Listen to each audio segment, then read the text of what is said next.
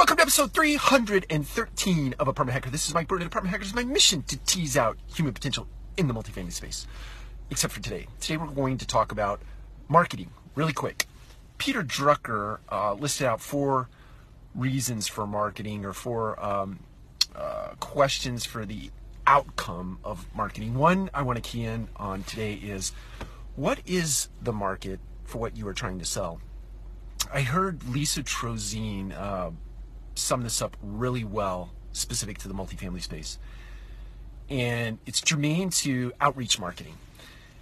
Instead, what we do today, or what a lot of people do today, is they run out into the marketplace, call it a 3-mile radius, 5-mile radius. They take a bunch of business cards, they take some flowers, balloons, some whatever, candy, tchotchkes, etc.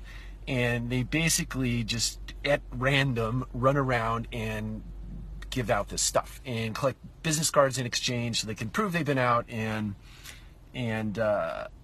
justify to their manager that they've done what they've been asked to do. So the more productive way to do that, and in alignment with what Drucker was suggesting, is sit back, look at your inventory. And this is Lisa. I heard Lisa talk about this. Sit back, look at your current availability.